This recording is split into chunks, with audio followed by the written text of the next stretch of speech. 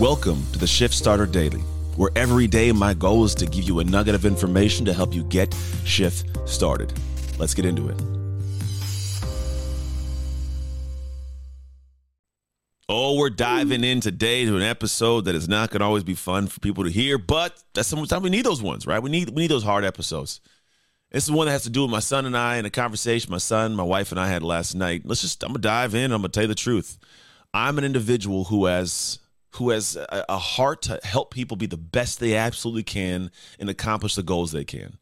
I do not live vicariously. I don't care to have somebody do something because I didn't do it. I did my thing. But my son, he states to me that he has goals and aspirations, and I listen to those goals, and I hear what he's saying, but then I have to be honest about what I see in his ability to achieve the goals in his current state. Now, you might look at this and go, hey, man, you're getting a little tough on him, but I'm being honest. This is what people need sometimes. I know people who play in the NFL. I have known people who played. In fact, I've trained people that are about to play. I got a guy that I know who's went to a local school, went to the college at Notre Dame. He's probably going to be a first-round draft pick this year. And I think back to what I remember of this individual when they used to train. I had this gym, and I trained athletes. This kid was like 8 or 9 years old. And he used to be in there, and he would be at the back end of a workout. And he's a little guy compared to the rest. He's 4 or 5 years younger than the rest of the guys. He'd be in there and he'd be in there crying, and I'm like, "But why are you crying? Like, you want to take a break?" And no, I wouldn't let us take him out. He would not stop. He would lean in, and I told his dad, I'm like, "Hey, your 9-year-old's in here crying, and it's not because he's sad. He's crying because he's pushing himself to go because he just won't quit." And he goes, "I know, it's who he is." I say, "Well, I'm just letting you know, as long as you're cool with it, I'm going to take care of him. Like, he's in good hands. I can keep massage. I'm not going to tell him to stop it. I'm going to massage him. I'm going to make sure it's good. Like, this is something he can lean into and benefit from it." Ends up being like a 6'5" monster in time, right? And keeps playing the game, does his thing, about to be a first-round draft pick. And so I look at this and I go, that is the mentality of what it takes to play at the Division I level as well as to play in the NFL. That mentality. I tell my son, I say, "Son, you keep saying you want that. I don't see that heart from you. And I don't believe that it's fair, it's right for you to get what he gets when you won't do what he does." And it's an honesty that I don't know if a lot of people would give their kids. I hope you would. I love my son.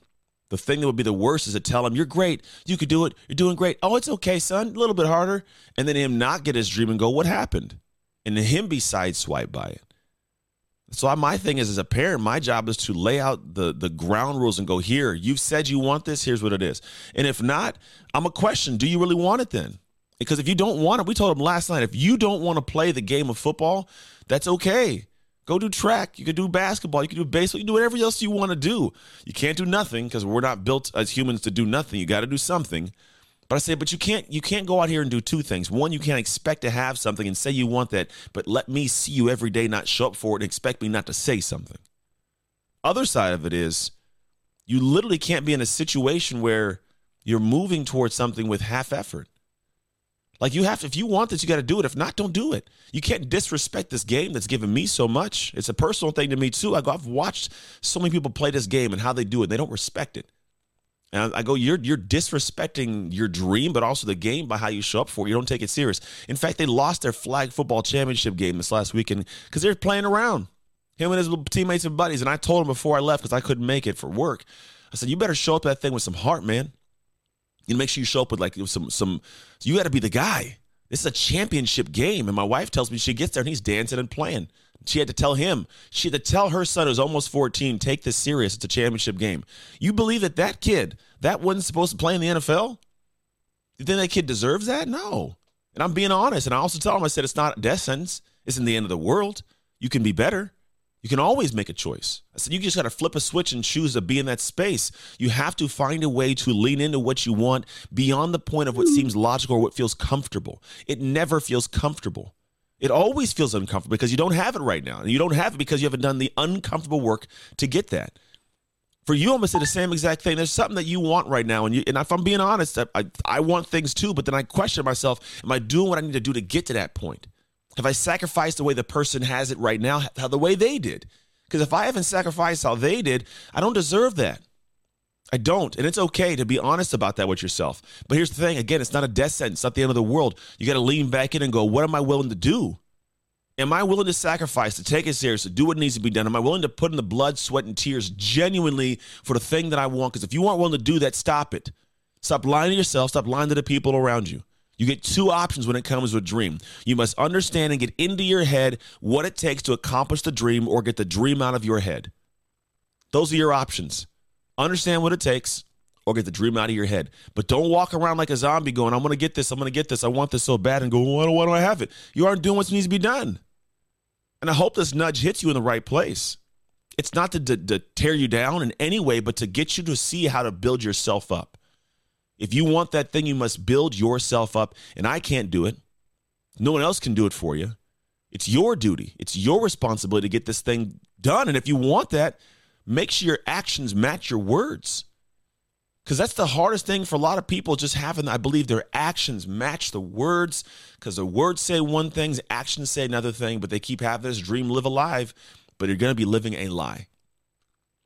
Did it get to a point of when it should have passed? I tell my son there's going to be a point in time in the next 5 years, literally 5 years from now, you're going to be sitting there and there's going to be some kids that are going to a college, and they're going to have a couple hats in front of them. They're going to pick the college they want to go to, put the hat on. It's going to be a big, hurrah. It's a big celebration. I said, you get to be a person sitting next to him with the same option for hats, or you get to sit in the stands watching him pick one. The only difference for you right now is how hard you choose to work. That's it. How hard are you going to say you want this thing and then have your actions match? For you, someone's going to celebrate that goal that you want to achieve. Someone's going to reach the top of the peak of the mountain that you want to reach the top of the peak of. But the only difference is whether or not you're standing next to them or hearing about it or watching them do it is what you choose to do now. How you choose to lean in now. Because if you don't lean in, don't expect the outcome. If you don't invest in that thing, you don't get the return. And it can't just be words. It's got to be a commitment. It's got to be action. It's got to be things you do. Like I say all the time, you do in the dark that nobody watches, nobody celebrates, but you know you did it. So when I see you in the light, you get to show out. Because the way that you perform is all based on how you train. And if you train and prepare properly, performance is easy. You just do what you've already been doing. So, are you?